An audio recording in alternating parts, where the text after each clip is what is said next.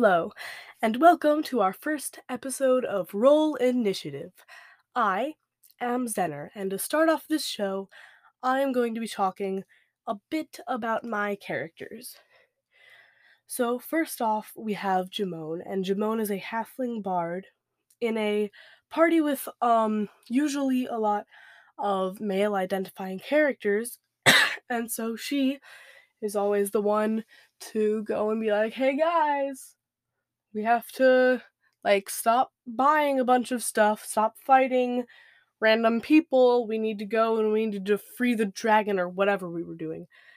Um she plays the oboe, which I think is pretty cool, and I have a little story to share about her.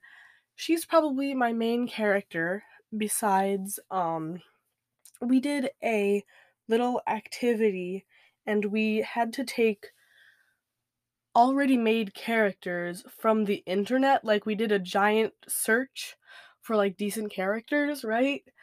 So I used primarily YouTube because there's a lot of stuff there, and we had to make our character and we had to choose an NPC that was our character's buddy or significant other or whatever. So I was like, well, um and I forgot. um I'm gonna search up what YouTuber that was from because I wanna, not claim that as my own character. It's not my own character. Um, and so, something about a wolf, but the character's name was Storig, and he was a half-orc bard, and he was just, really nice. The goodest boy, they described him as. Um, so so basically, um yeah, he was, I cannot find it. Dang it. But yeah, he was the goodest boy apparently, and he had a buddy, and it was from Dingo Doodles. If you don't know about the Fool's Gold campaign, it's really big across YouTube. Um and I chose Jack, who is an NPC, and he is a satyr, satyr, satyr. I don't know, whatever you call it. Um. Oh, I just remembered. My the YouTuber's name. So Storig was created by Joe Cat, and Joe Cat's pretty awesome. I watched a couple of his videos, and yeah, he seems like a good YouTuber. So yeah. And then Dingo Doodles had her channel introduced me to Jack.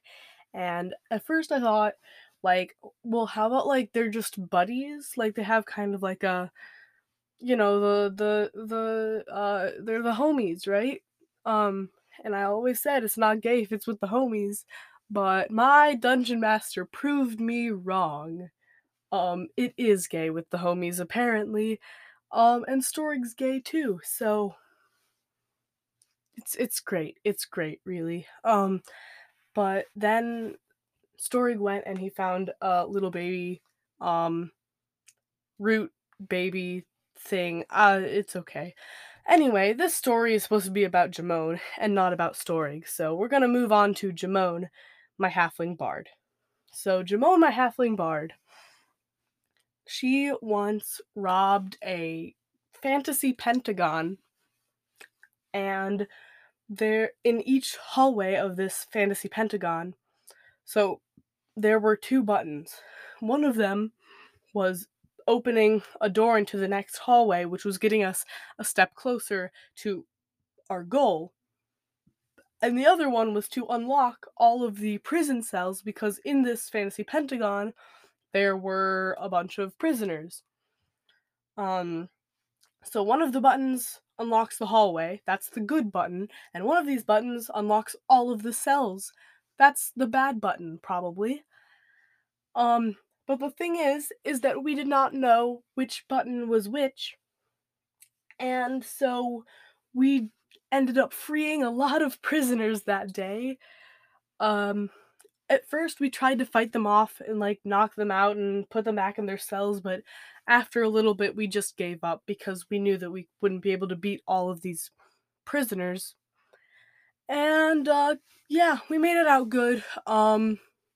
We got a buddy, Dorf, who was falsely accused, and yeah, it was overall a pretty good one shot.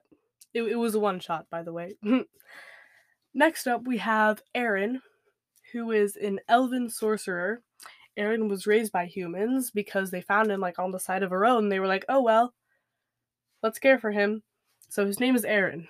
He is 7 years old.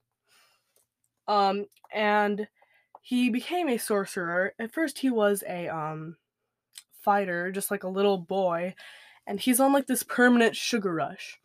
But basically, in one of our campaigns, he ran into a fire elemental with some of his buddies being like 30-year-old men, but we'll get to that later. Um, and I forgot what it was, if he made some like really weird joke or something, but Aaron did something amazingly impressive for some reason, and the fire elemental gifted him with the power to control fire.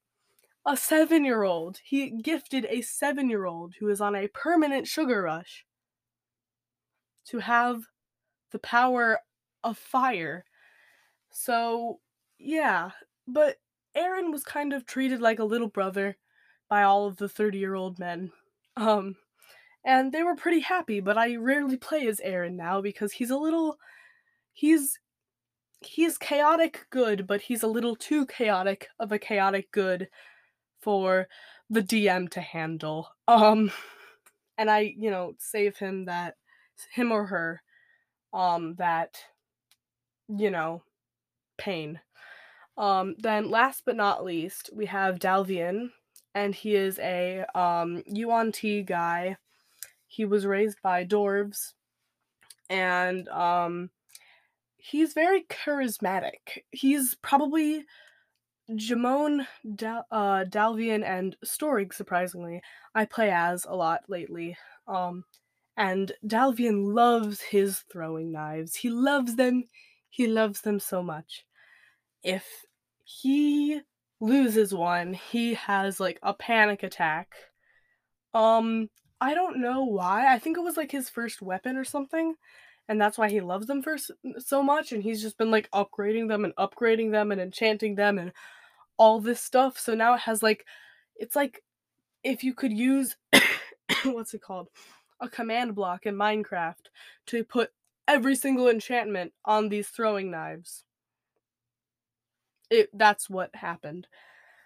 It was so they're awesome. They're really OP, overpowered.